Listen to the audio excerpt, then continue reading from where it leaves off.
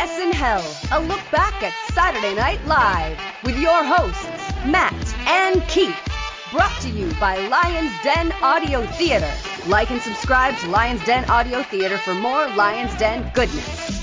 And here are your hosts, Keith and Matt. Saturday Night Live, Season 2, Episode 14, starring Steve Martin, originally aired on February 26th, 1977. Good day, thousands. My name is Keith, and with me as always is my good buddy Matt. Hello, Matt. Hello, Keith. How are things? I'm on day 3, no cigarettes. Fantastic, congratulations. Joining us for the second time, making her return since Madeline Kahn. It's been a while. In Saturday Night Live years, it's almost one. It's our good buddy, tremendously talented individual, and one of my best friends in the world, despite the fact we agree on virtually nothing. Our Don Pardo, if you will, Christine. Hello, Christine. Hello, friends. Yeah, so there's somebody out there who's really mad because you got Madeline Kahn and Steve Martin. I chose strategically. We'll have to stick you in for another, bad one, for a bad one at some point. Although Chili's having a great time with the bad ones, eh, Matt? Yeah, Chili loves the swill. So tonight it's the return of Steve Martin. He was here earlier in the year. Musical guest is The Kinks, and Lily Tomlin is in as a special guest. And she's basically here to push her upcoming Broadway show. I don't think I liked the Madeline Kahn one, and I was wondering if you had the scores at your fingertips. Of course, yes. Madeline Kahn, the last time Christine was with us. I'm just bringing up my Excel right now. I know Christine and I did enjoy it more than you did. I gave it an 8, Christine gave it a 7, and you gave it a 4.5, Matt. So. So before we jump into the show, Matt and I have an apology to issue to Al Franken and the late Tom Davis. We've been hard on them for a lot of their work, and mostly because we hate the Pong sketch. But what information I've been able to glean over the past week, those were not actually written by Franken and Davis. They were written by Alan Zweibel, and Franken and Davis were probably the only two there that could play Pong while delivering the lines. So to Senator Franken and the estate of Mr. Davis, you have our serious mea culpas. Franken and Davis, sincere apologies. Zweibel, you can go fuck yourself. He also seems like a lovely guy, and I do recommend Alan Zweibel's book, Laugh Lines. I really, really enjoyed it. I thought it was quite good. Is it SNL heavy? About half and half, a little bit about the Gary Shandling show and stuff like that. But there's a lot of SNL stuff in there for sure. Quite a bit about Gilda as well. So, a good, really good read. Actually, I had the audiobook, so a really good listen. So let's get to the show then. So Steve Martin is leaving his dressing room, and he meets up with Gilda Radner. And she chastises him because she thinks he's changed since he guest hosted The Tonight Show. It sort of comes out that Gilda and Steve have been dating, and he implies that he may have given her the clap because he was nice enough to recommend a good lotion for her. He leaves her and heads to the locker room where he sees Belushi, Garrett, and Murray. Murray says from what he hears, he doesn't like Steve Martin very much. Belushi says they all know what he did to Gilda. Garrett is mad because he ruined the reputation of one of the not ready for primetime players. Martin says he doesn't have to take their guff and plans on walking off the show until Belushi grabs his finger and sort of twists it back and making Steve give the live from New York. For the beginning, I really enjoyed this. I thought this was fun. It was quick. They involved a lot of folks. I mean, I thought it was fine. I was watching this without the context of where was Steve Martin in his career at this time? So without maybe the understanding of what had happened for him between this appearance and his previous appearance on the show. But as far as it being a quick, snappy, get into the show, I appreciated that enough. I was just a little bit unsure of the context, I think. Wow, guest hosting The Tonight Show in 1977? That's huge. Steve Martin is out here. He's between SNLs. What a huge leap for him between appearances. So his career is going off. His egotistical energy kind of sold the whole bit for me. I don't think they give you a lotion for it anymore, though. I don't mean to bring down the conversation or anything, but Steve Martin's in this white suit, right? Yep. This guy is packing. I hadn't noticed. I did. He was always very popular with the ladies. I can see why. So we now go to the monologue, and Steve Martin comes to home base, and he does some of his offbeat comedy, including he takes like a selfie with an old camera. He does his Happy Feet bit. He does a traditional Native American song that has things like Little Girl in it and stuff. He talks about his goals, and then he talks about a drug he takes that makes him small, and he and his friends like to get together and get really small.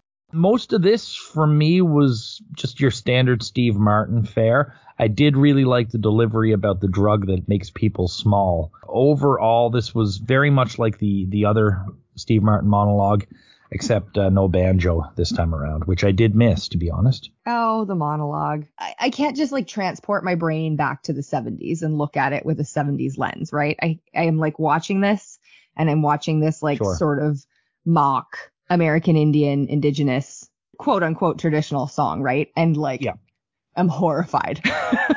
If he's making fun of people jazzing things up, then I can kind of get behind that side of the joke. But the other side of it was like, oh, okay, I'm super done with this. But I agree with you though, Keith, with the like getting small bit. I was kind of into that bit once we got past some of the initial stuff. And the other thing I realized too in watching this back was like, you know, like I said before, I came to Steve Martin like much, much later in his career. So I wasn't really aware of what he was doing at this time that was like actually launching his career and, you know, was becoming popular and stuff like that. And I'm like, okay, this like this style of Steve Martin doesn't actually do that much for me. You know, but I did like the getting small bit. It was awfully energetic. I thought it was a little too energetic for me. It was almost manic. And you guys have it covered pretty nicely with regards to what was funny and what was just, no, sir. I like when people like him come out and do their stand-up as the monologue. I'm into that idea. And it's certainly more refreshing than somebody who has no idea what they're doing, going out there and reading cue cards that could have been written for anybody. That this is like a joke for the writers. They can just chill. So I do appreciate that, despite the fact that they weren't all winners. You know, it's interesting what you say about the energy too, because watching it, I was like, okay, what is this? Substances? Is this anxiety? Is this some sort of combination of these things? But I was sort of like, what is this like super awkward energy from this person? Just dial it down. And then he literally steps back into the mic again and sort of seems more grounded. I was like, okay, maybe you got me there, Steve Martin. Our next sketch is our second appearance from the Coneheads. And this one I also believe was written by Dan Aykroyd and Tom Davis. So we have Beldar and Primat. They meet one another in the living room in the morning, and they talk about going to the sleep chamber. Connie comes down, and she has her cone painted for Peter Frampton concert. Beldar goes into the When I Was Your Age bit that every dad has to do, but it's customized for the Coneheads' home planet. Steve Martin shows up as an IRS agent with a bunch of questions. And then Jane comes in with the morning meal, which is shredded swine flesh and fried chicken embryos, along with some beer and orange juice. And this sketch, like the last one, finishes up with the ring toss. Jane sucks at the ring toss. She's great at everything else, but this is the second sketch where she just botched the ring toss. This is such a fun sketch. I mean, they're so on point. I can't imagine anyone else doing it as well as Aykroyd, Newman, and Curtin. And Steve Martin was actually kind of playing the straight man on this one, and to great effect. What a fun sketch. I really, really enjoyed this. Yeah, I thought it was fun. Sorry, I feel like I'm going to be like way more critical than maybe you thought I was going to be today. Oh, what was the Frampton bit? I didn't get it at all. She's going to a Peter Frampton concert. Was that just it? So yeah. So she like painted up her cone because she's going to hang out with all the, the cool kids at the 1977 rock concert. And that was it. Okay. That's really it. Yeah. Okay. Well, the only reason I ask is because she made a comment about like, for some reason, I'm the only girl who can get backstage or whatever. I was like, what am I missing? Yeah, she said she's the only girl that can get backstage. Either way, I didn't get the joke at all, and neither did the audience. Great. You're right, actually. I don't feel like I missed anything that they didn't also miss. I think she said she can't, and this is what I remember from watching, if this was even the joke. Maybe I'm just totally mistaken.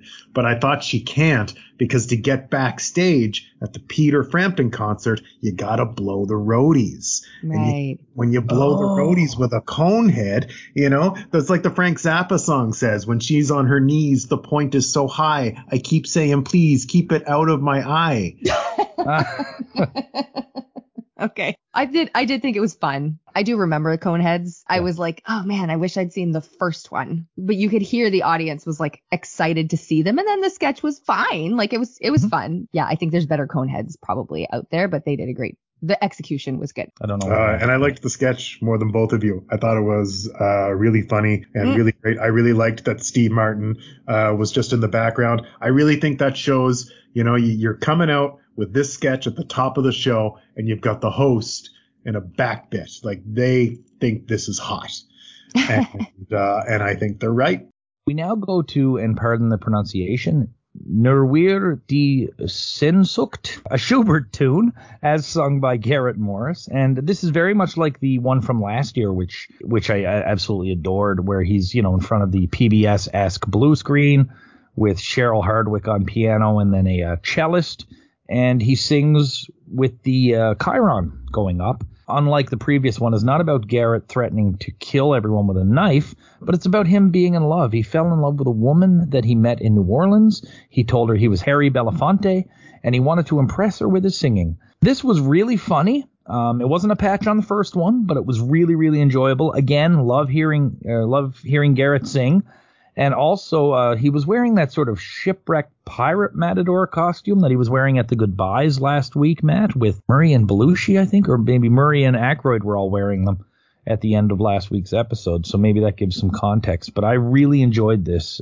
Garrett singing again is fantastic. I loved this. I just did. I don't even know what to say about it. I just really enjoyed it. I was so happy to hear Garrett singing. Yeah, I liked the whole bit. I was happy with it. There's a lot to love. The man has a beautiful voice. He's in a ridiculous costume, and we're getting to read jokes. Like they're 3 for 3. Go to a quick chyron on the audience member. This person is supposed to be babysitting. And then we go right into celebrity weightlifting. So Murray is doing commentary as Vasily Alexiev, played by John Belushi, is in a weightlifting contest against Jacqueline Kennedy Onassis, played by Gilda.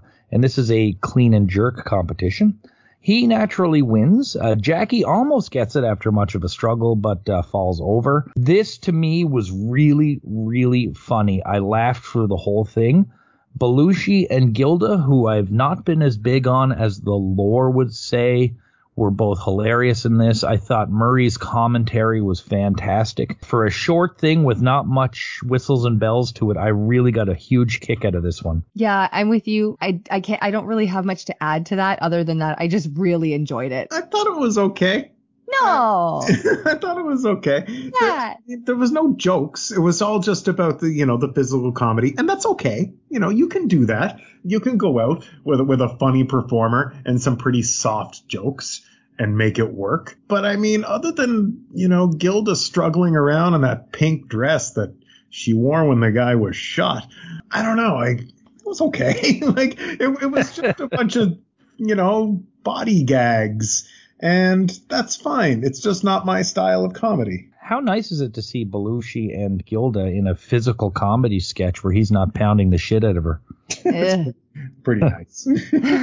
Remember when was it her that got whaled into the desk? It wasn't Belushi that did that though. Was that Murray? No, it was Bill Murray. Yeah. That was good comedic timing, I must say. So we now go to our first musical performance by the Kinks. Lorraine introduces the band, and she has a look on her face like she's a big fan. I certainly hope she was. And the Kinks come out and do a 4-song medley. They do You Really Got Me, All Day and All Night, A Well-Respected Man, and Lola. If you're a big name band like these folks, a medley of hits is a great way to do it.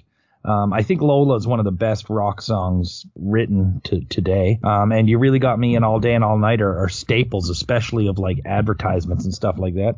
And A Well-Respected Man is a well-respected song. So I really enjoyed this. And honestly, I thought they looked like they were having a great time, and they did really well. I enjoyed the performance. I did find myself going back and looking up what year all of the tunes were from, because I think you're right, Keith, like the approach makes sense. Play your hits, you're well known. But it always feels a little weird to me when I'm like, you must have current music. Like, why are we reaching back, 13 years or whatever it was to some more familiar hits? But yeah, I enjoyed the performance. I don't like medleys. I think it's a cheap pop. You're right, Christine. They do have current music that they should be out here promoting. I'm assuming they just get asked, hey, will you do a few of the hits? And Ray Davis is a Kinks guy. He's probably like, yeah, this is a strange man. This man would go on to date Chrissie Hynde from The Pretenders. She's a tough woman. So I think anybody that's putting up with Chrissie Hynde he's got a little something special. But I digress. His guitar, the electric guitar, was too loud. It was turned way up.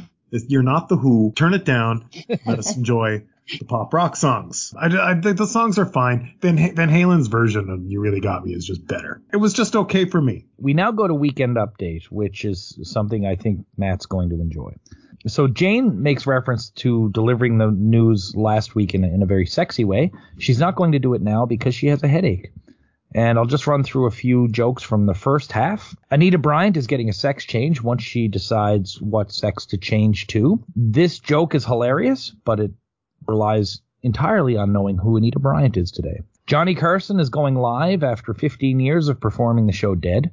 Carter gets liquor delivered intravenously after banning drinking of hard liquor from the White House. And there's a little bit about Rudolf Hess trying to kill himself at Spandau. I just highlighted that one to sort of show how long ago this actually was. Then we go to Dr. Ruth Breadloaf, played by Gilda, who wrote a diet book where you basically eat a page of the book for each meal. It wasn't overly funny, but it was just weird enough to be intriguing. The only other thing from Update, I may as well just throw it out here, is Lorraine interviews Dan Aykroyd on the president's new flying command post that the president can use in case of nuclear war. And Lorraine notes that a big airplane is particularly vulnerable to heat-seeking or laser-guided devices. Aykroyd and the folks at Washington hadn't thought of this. I intentionally avoided looking up what was going on at the time to see what I felt translated for me.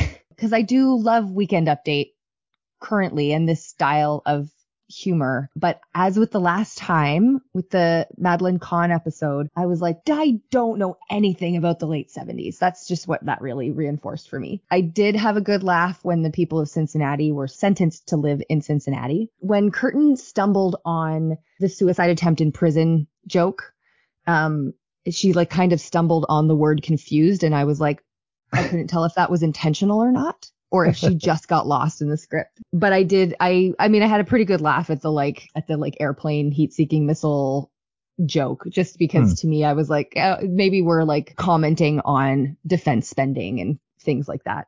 I was sort of 50-50 on it. And I think for me, a lot of it is because it's just about current events, or it's not just about current events, but so much of it depends on what's going on in current events and your understanding of that. So there are definitely a bunch of jokes that went way over my head, but I still kind of enjoyed it. I thought it was an above average Weekend Update overall. Jane fucked up a lot, which I think to her credit, it didn't sink the sketch. She's so good at this. She's so much better than the legendary Chevy Chase is at it. Keith, I think about it every time now when I watch it, what you said, that Weekend Update with Chevy was about Chevy, and Weekend Update with Jane, it's a little more about the jokes. Her delivery of them has more care. She's better at it. When she fucked up on that joke, she went I thought she was just going to restart her sentence. She restarted the whole. Yeah. That was just awesome. It is crazy to think, okay, we're here watching this show.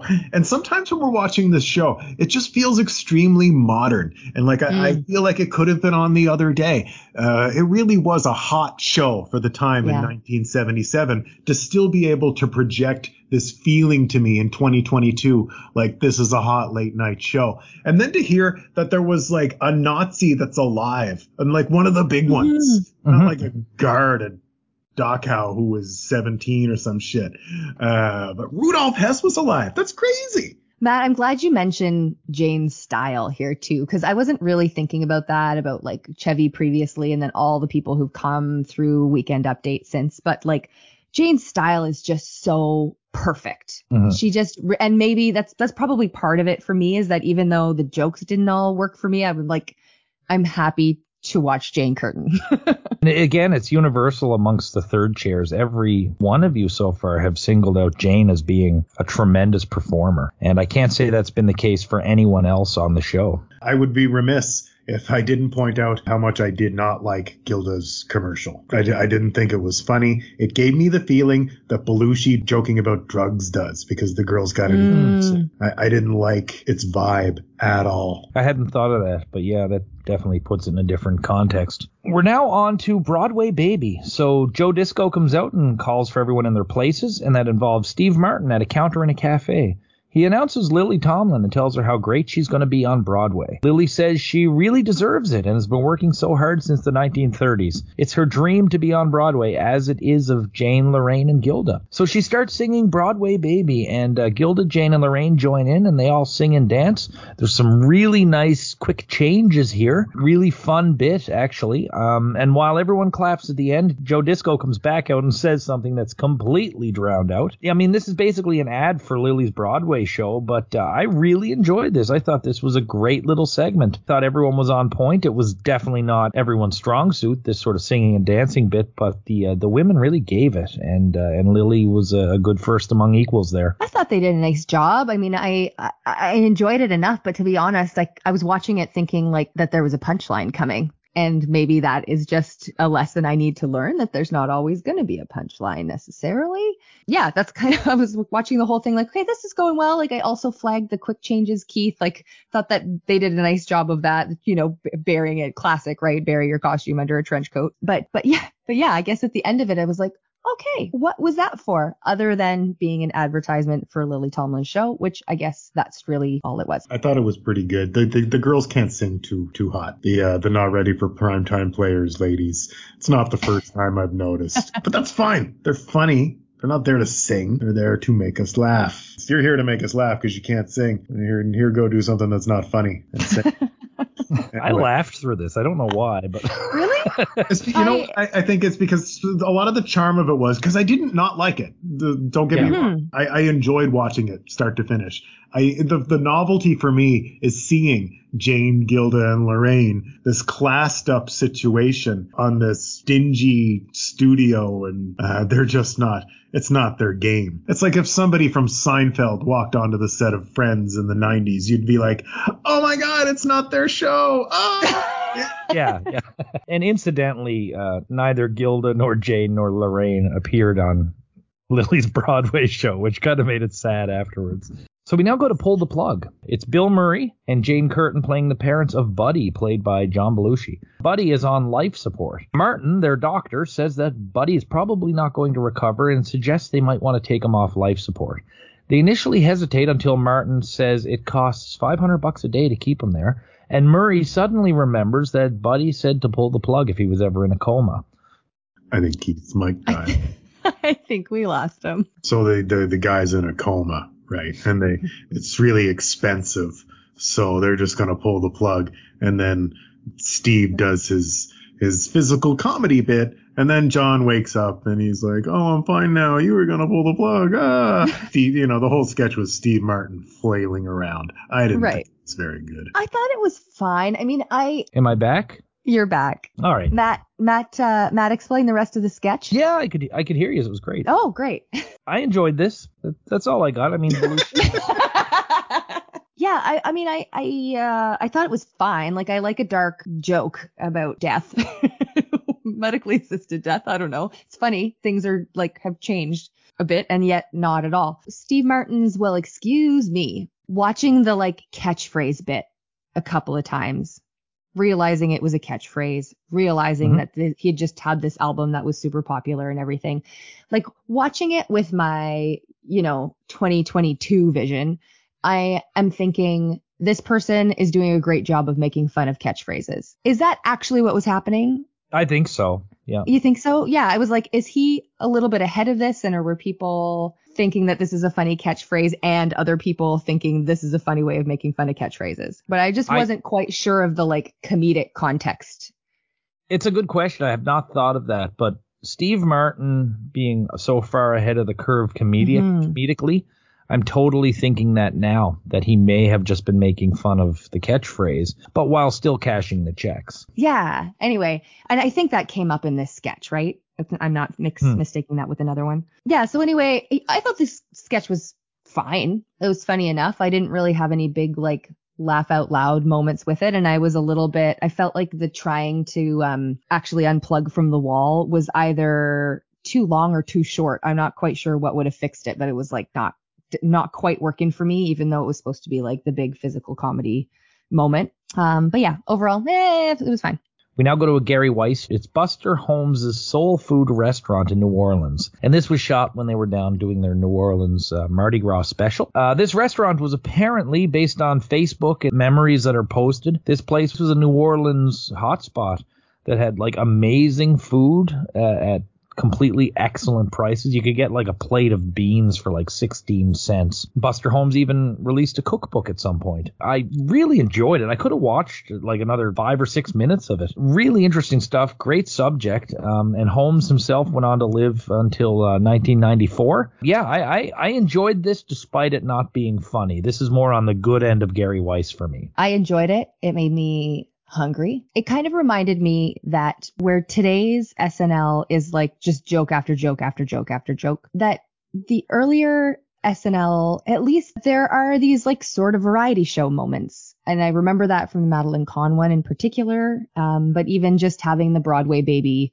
number in this one and this film, which didn't make me laugh, but I was interested in it. It's just highlighting for me a bit of a difference in the time and maybe what they were trying to do with the show when they first started it. But yeah, I liked it. I could have watched a little more of it. I think at this point, because I've seen so many of them, that, I now have the Pavlovian response of when I hear a Gary Weiss film, or as soon as I fucking lay eyes on it, I know it's a Gary Weiss film. So I do turn down that part of me that's expecting, that make me laugh part of watching Saturday Night Live.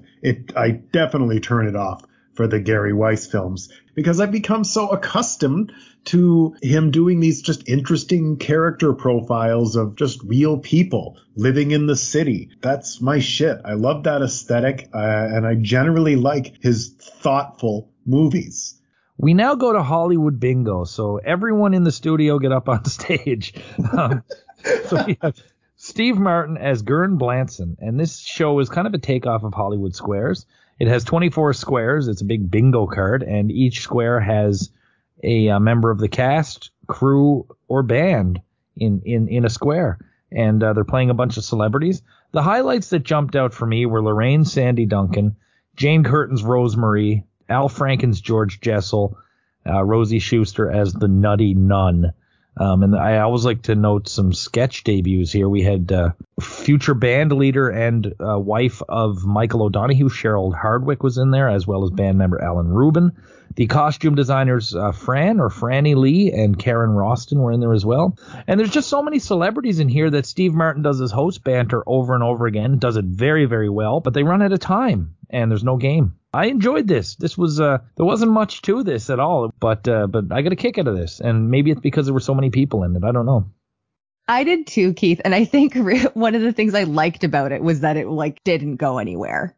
It was just like this little concept, and let's just stretch it as far as we can and run out of time after we've done all of these introductions. I really enjoyed Steve Martin on this one. I loved, it was Lily Tomlin as Farrah Fawcett, right? Yes, it was. So yeah. I just like the like playful energy of some of these just impressions or impersonations, impressions. I sometimes use those wrong. Yeah, I just thought it was good fun.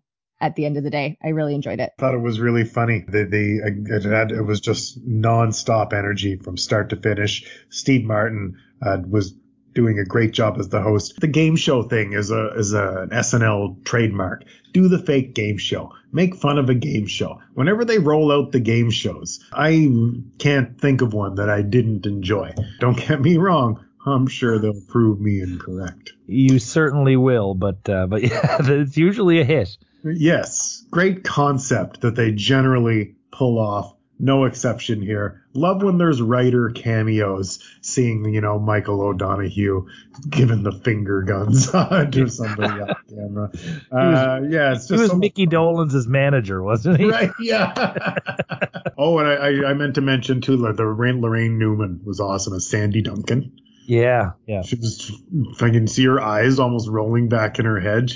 Lorraine is so good at these possessed women. Well, there was the joke in there too, because Garrett was Sammy Davis.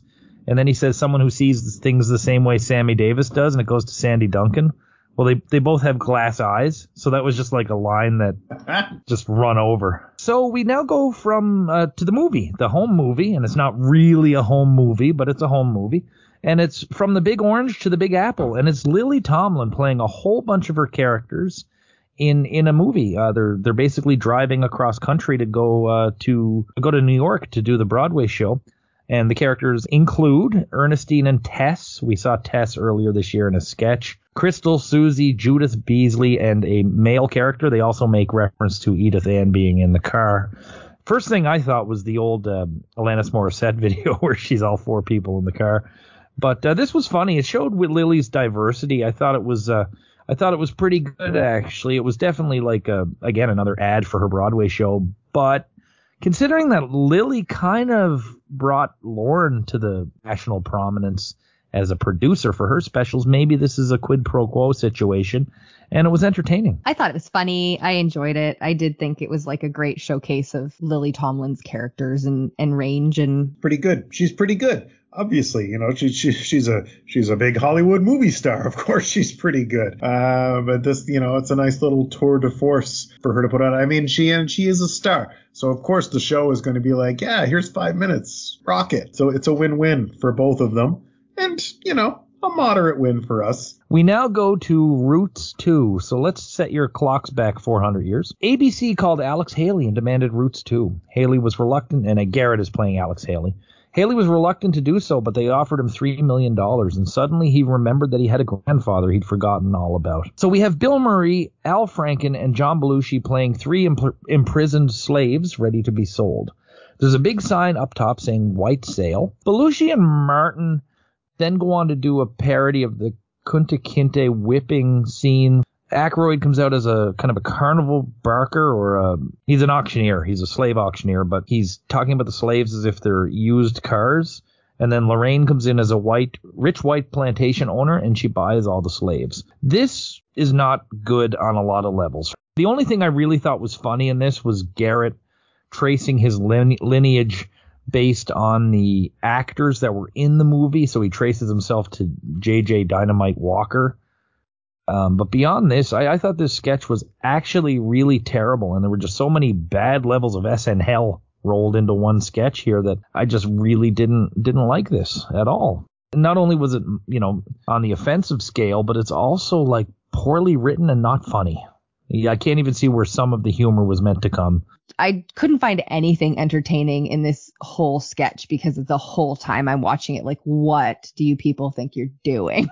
Why did you feel the need to do this? Yeah, I didn't enjoy it for lots of reasons. But like you said, it's also just like not a well-written sketch.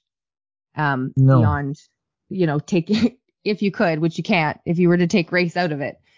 It's just not well written, well put together. But yeah, I just didn't like any part of it. Just so lazy and stupid and offensive. Like, and it was too long.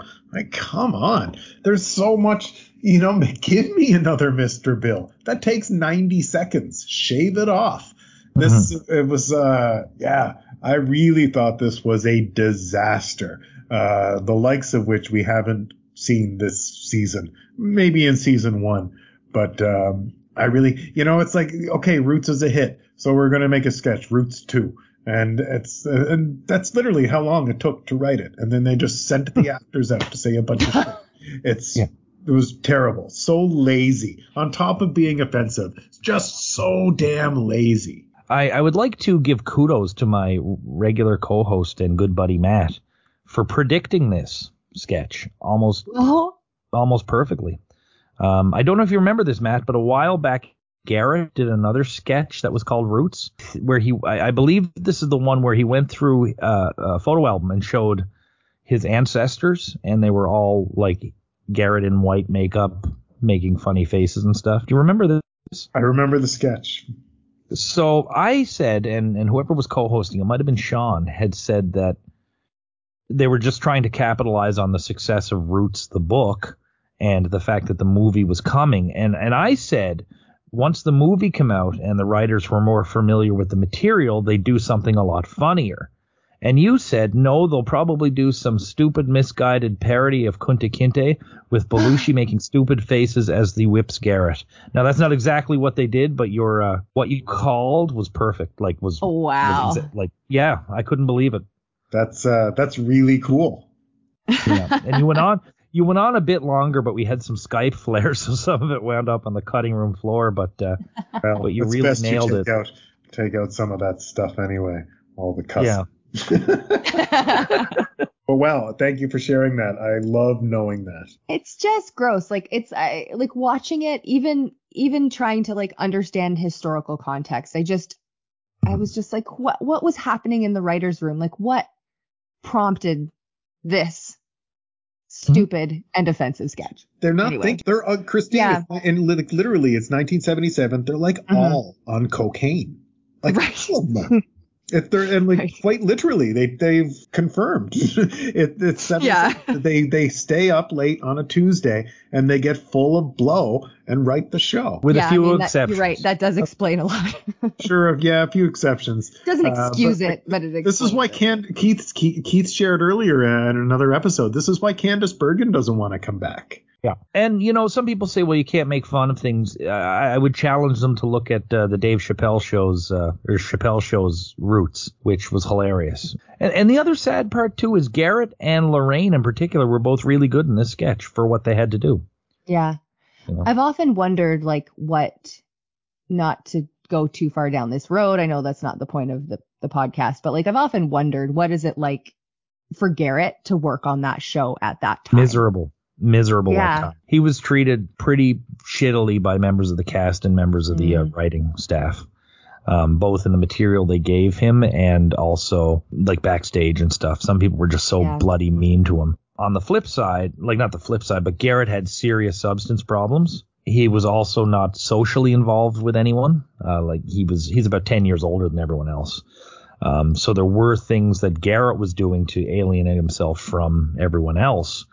However, when you read about it and listen to Garrett, it wasn't a pleasant place for him. But it paid well. But it's funny because when Garrett is on and he's given the right stuff and he's maybe in the right frame of mind, he's really had some amazing moments on this show. He's so talented. Yeah. He really is. Yeah. But sometimes it's just, who you hang out with, So our next bit is another musical bit, and it is the Kinks again, and they are doing something recent. It's called Sleepwalker, and it's from the album of the same name. This hit 48 on the Billboard. This is not a particularly memorable performance or a song because I forgot the tune as soon as the song was over. Thought they were fun, and for me, it's hard to top that medley. So, this was okay. I had the same thought, Keith, and I was like, oh, right. They did come back and perform again. I forgot all about it. It was kind of fine. But I don't know, Matt, what did you think? I mean, it wasn't a medley. It wasn't a medley. I thought it was a step up from the first performance of the evening. First of all, I enjoy hearing entire songs. That's always a treat for me. I just thought, they had I thought the energy was, I felt they were more into it. When a band goes out there and plays the hits, they were having fun. And that's fine. But when you play the new shit, you can tell they're into it. And I got that vibe from the Kinks and the second one where they're like, this is what we're into now. Once upon a time, I made somebody a playlist.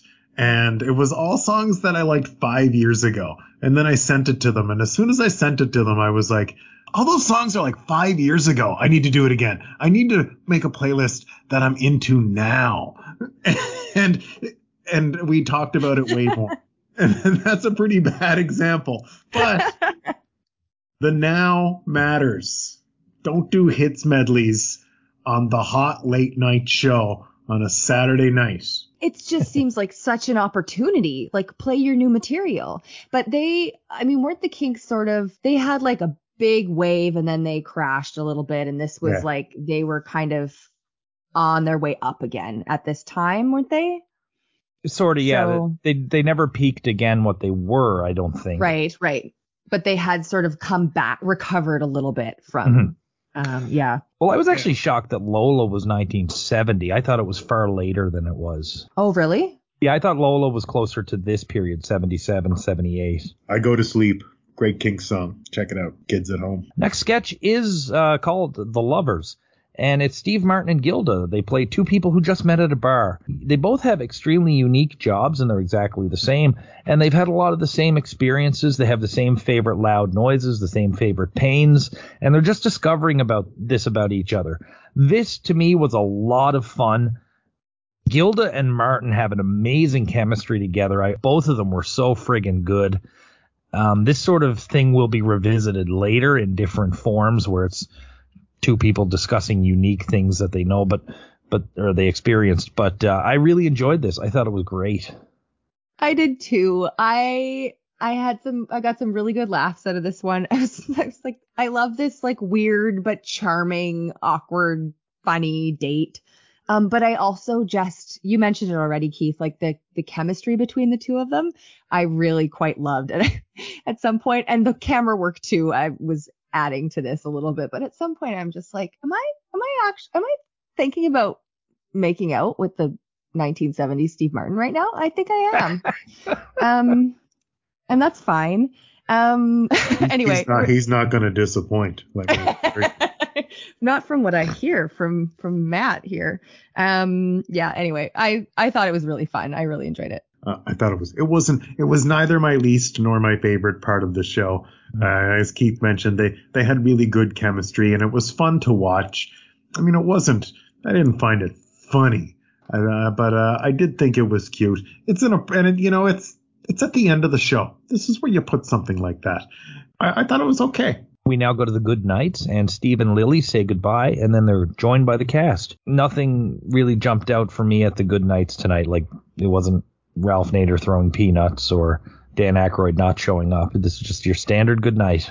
So the host, this was a fun job by Steve Martin. He, again, really fits in well, and he gets the humor, or he makes the show get his humor. He works great with this cast, and his chemistry, as we mentioned, with Gilda is in particular extremely good. He came off as someone who could have been a cast member, and I find the material on this episode was far better than the last one.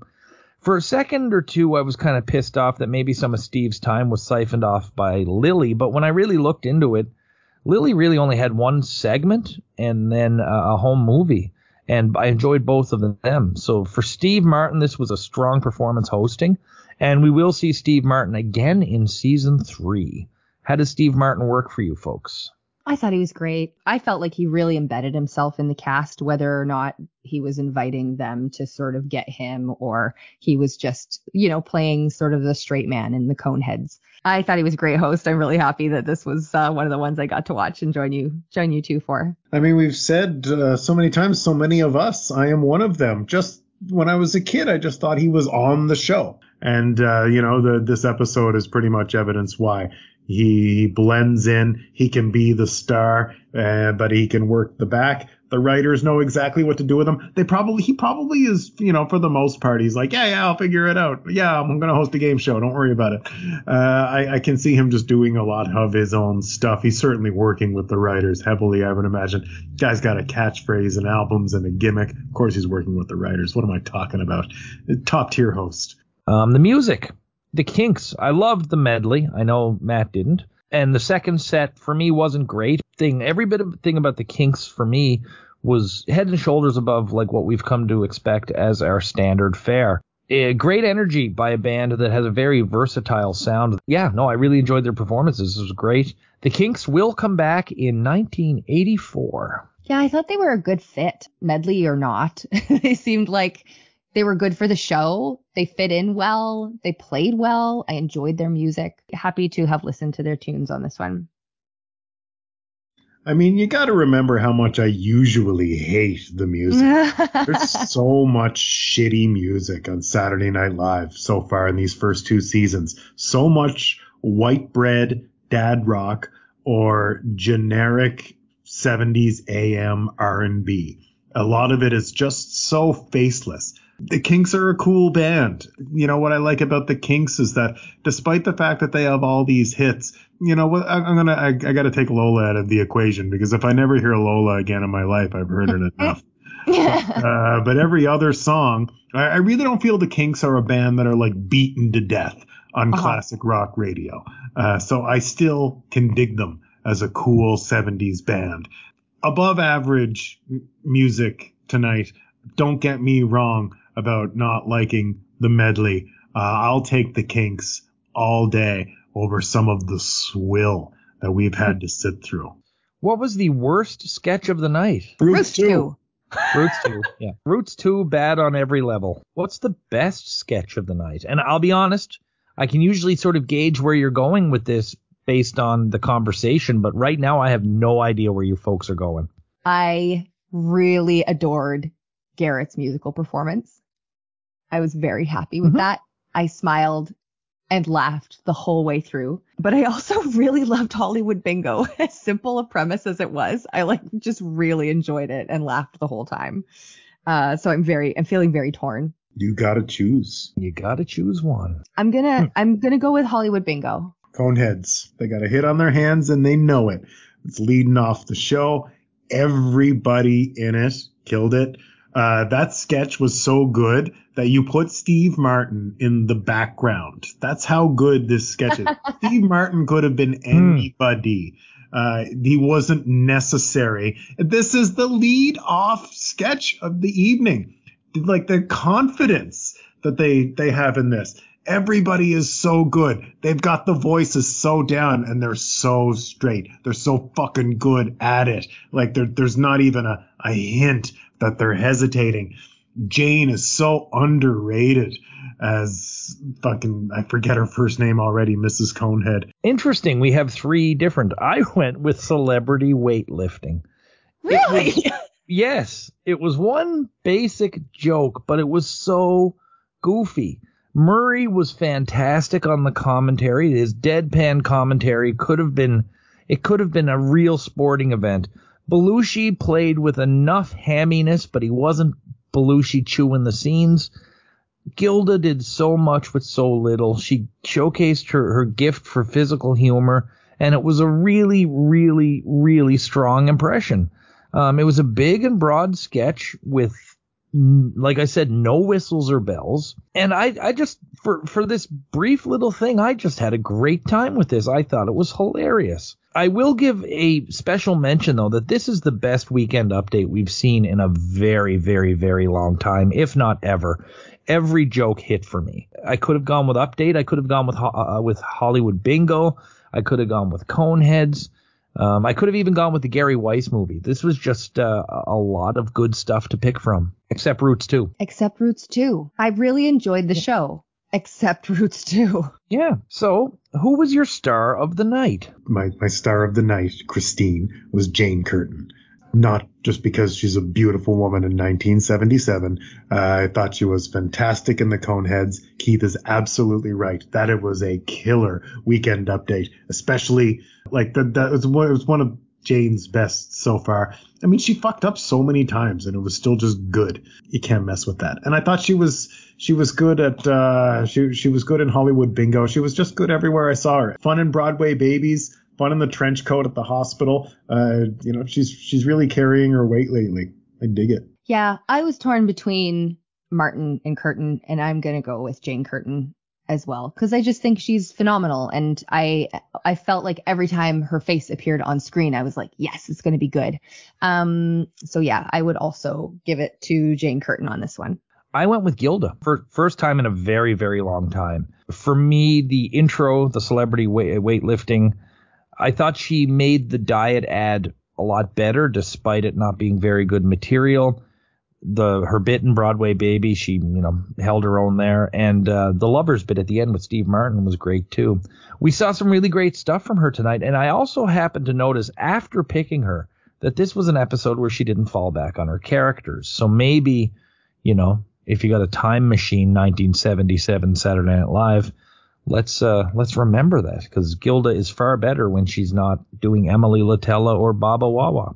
Man, I didn't even think of that. That's so right. She always uses those damn annoying characters, and it's so refreshing when she just, she's more talented than that. I get it. You get a character, you run it, you run with it, you get the cash in. I mean, you don't go into show business to not be famous. You're on TV, so, you go do your thing, but oh, yeah, it was liberating. You're absolutely right about that. Overall, this was quite the ensemble piece, and I really think everyone benefited from that. Martin, Tomlin, and the Kinks, all very good. There was no real, standout sketches in the sense that nothing from this show is, highlight reel all the time stuff. Everything was good except Roots 2. I loved seeing half the crew in Hollywood Bingo. There were some really fun impressions in there, and just for some of these folks, like the costume designers, to get their mugs on camera was a lot of fun. Belushi hit a sweet spot here. He was big without being overly hammy. Lorraine was sort of lost in the shuffle, but she was very solid throughout. Bill Murray looked like he'd been there for years, and Garrett was used far better than he has been in a long time, and this is the best Gilda has been in a long time. And Aykroyd, again, just Aykroyd, but probably not as prominent as he usually is.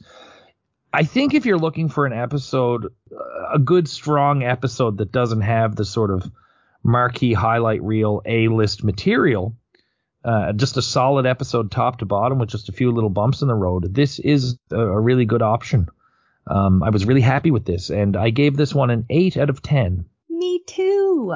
I contemplated an 8.5, but they needed that extra 0.5 taken off for Roots 2. You guys, I also gave it an 8 out of 10. No jokes. I totally did. This is the second best Saturday Night Live we have watched, in my opinion. It's I don't know if I've rated anything else an 8. I know I've given my favorite the 9. But in my, sitting here right now talking to you guys, this is my second favorite Saturday Night Live that we've watched since starting to do this whole thing. The musical guest was cool. The not ready for primetime players were all featured in their own way, and they were all killing it. And the host didn't, he wasn't smothering the show. They knew when to push him back. They knew when to pull him in. The Gary Weiss film was short and fun and appetizing. And Lily Tomlin was just a great little bonus. There were, no overly annoying characters, nothing too heavy-handed. We didn't need any weird cameos or Lorne or anything like that. Just a solid, classic Saturday Night Live. Fucking Roots 2 in it. Yeah. No, you're right. So that's triple eights. It makes the math easy for me. We average it out at 8, and for only, I believe, the third time in the history of our little journey, we actually finished higher than the Internet Movie Database, which gave it a 7.9. So statistically, we're the same, but we liked it more than the IMDb did, and that's only happened twice. With do you remember the two, Matt? Was the other one Candice Bergen? Candice Bergen and Desi Arnaz. Oh, Desi too. I knew it was Candice. That Candice Bergen episode was the best episode I think they've done so far. But I did forget about Desi. And it's actually closing in on 2,000 views on our YouTube channel. Desi's our runaway. He's a runaway success. This was an absolute pleasure having you back on, and again going through a wonderfully great episode of Saturday Night Live. Thank you so much for having me back. This was a lot of fun, and I really, really enjoyed this episode. You've chosen wisely. So next week we'll be back with, do you know who's hosting next week, Matt? Sissy Spacek. Sissy Spacek and her musical guest? I missed that. Richard Baskin. I don't know who that is. His sister's the photographer, Edie Baskin. Oh, I know who Edie is. That's why I was like, Baskin. That's something. And they are actually the daughter of the founder of or the daughter and son of the founder of Baskin Robbins. But he does have a musical career of some note. But we'll talk about that next week. Yeah, musical career. I wonder if Big Ice Cream helped pay for that. So we'll be back in about a week with Sissy Spacek and musical guest Richard Baskin. But until then, we'll be staring at Steve Martin's pants here in SNL.